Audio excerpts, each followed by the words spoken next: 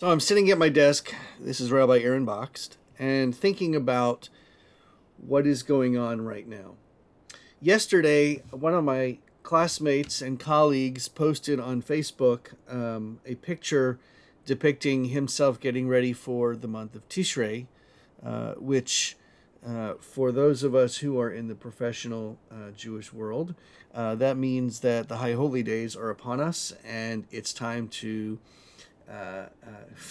figure out what we need to do from what we haven't done and really jump on the train and get moving. It's kind of frightening in a way because sometimes it feels like we are on this never-ending slide or slope or circle of high holy day to high holy day to high holy day, which, truth be told, life is circular, so therefore we are. Um, but when do we take a breath? When do we get a chance to just sit back and go, okay, now I've got a few days, a week, couple of weeks to relax, to pursue something else maybe. Yeah, there's the break between, High Holy Day and the High Holy Day ending period. So we're talking about the end of we're talking about Sukkot and Shmini Atzeret before we get to Hanukkah, and then Hanukkah, till Passover, and then start our Passover to Shavuot, and so on and so forth. Then we just forget. What about Purim, right? So we have all this stuff. It's always going on. Well, some people take vacations, and I do think that taking vacations is incredibly valuable and important, especially if you can unplug while on vacation and completely separate yourself from all of the normal day-to-day things that can cause a lot of stress and a lot of um, strain on yourself and on perhaps the relationships you have with your family. And vacation is good, but I can tell you that when I take vacations, I'm still connected, and that's not a bad thing either. To be able for my congregants to know that I'm available to them at all times. It's a trustworthy thing. It's a good thing, but also it's frightening sometimes. Some people take the summertime to be their unwinding period. Yes, they're starting to get ready for the holy days, but it's a little bit, sometimes life seems to get a little bit slower in the summer. But then you've got people like me who spend 2 weeks or so, sometimes more, at camp for the summer working on as faculty. And although it's a different kind of busy, it is still incredibly busy, and the hours are longer. Now, granted, there's a lot of fun involved, yes, but camp is not a time for vacation. It's a time for a different kind of work. Some may say the most important, the holiest of work, is to work with our kids, to help our kids, our teens, our young adults, to become who they're going to be as Jews. It's a tremendous honor and blessing. And there is time at camp for me to sit back and work on some sermons and plan the high holy days. That's true. But it's not necessarily restful, or at least not necessarily restful in the way that a vacation could be restful if you were able to unplug. Because when I'm at camp, I don't unplug. I'm still connected to the temple. Obviously, I represent the temple while I'm at camp, and I connect with congregants in a different way. I connect with colleagues that are there, campers that are there.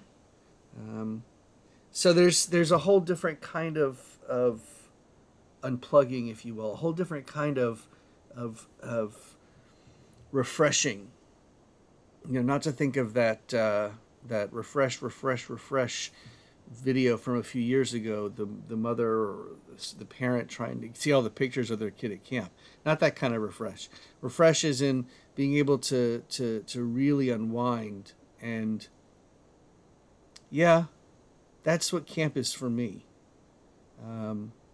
It's still busy. It's still work, obviously, but it's a time to really, I don't know. I guess I could say that camp is really where I'm the most comfortable, especially when my family is there with me.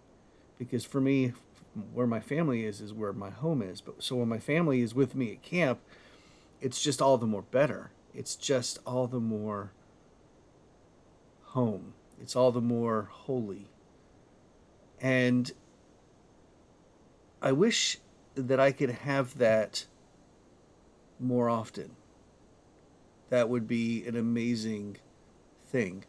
But obviously, there's lots of amazing things in my life that I totally and 100% enjoy and help to make me thrive.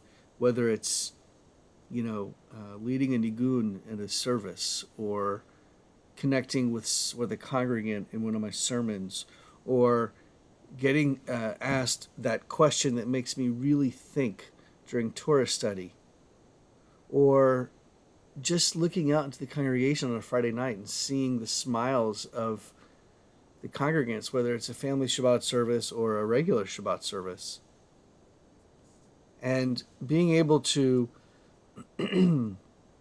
study and read and chant and learn Torah with other Jews or with people in general, is truly awe-inspiring and amazing. So I guess, really, when I was younger, when I was at camp one summer, a different camp than I go to now, one of the other counselors, this guy named Jeff, or Jeffrey, um, saw him late at night one night, and I said, "Do you ever sleep?" And he said, "I can sleep when I die." And he was kind of speaking in jest, but there's some truth to that. It's sometimes this feeling of you don't want to miss anything, so you don't really want to sleep. You don't really want to rest. You really want to just keep going, keep going, keep going.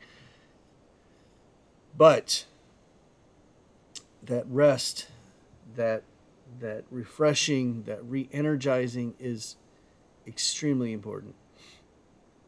Take it from someone who is an asthmatic, who has suffered with pneumonia and COVID in the last 3 years. Taking that step back and taking a break and taking a deep, spiritually filling breath is invaluable. And, the Torah teaches that we are to do everything in our power to live the life that God intended for us to live, guided by the principles and the tenets of Judaism we see in the Torah text. God also rested. God also recognized the importance of taking that break. Every week, we get 25 hours of Shabbat to relax, to reflect, to study, but to re-energize. So that's my message for this week. Take some time to re-energize. Whatever that is, whether it's meditation or it's sitting in a hot tub or getting a massage or whatever it is, or sleeping an extra hour. Find a way to just refresh. Really take a full Sabbath. See you next week.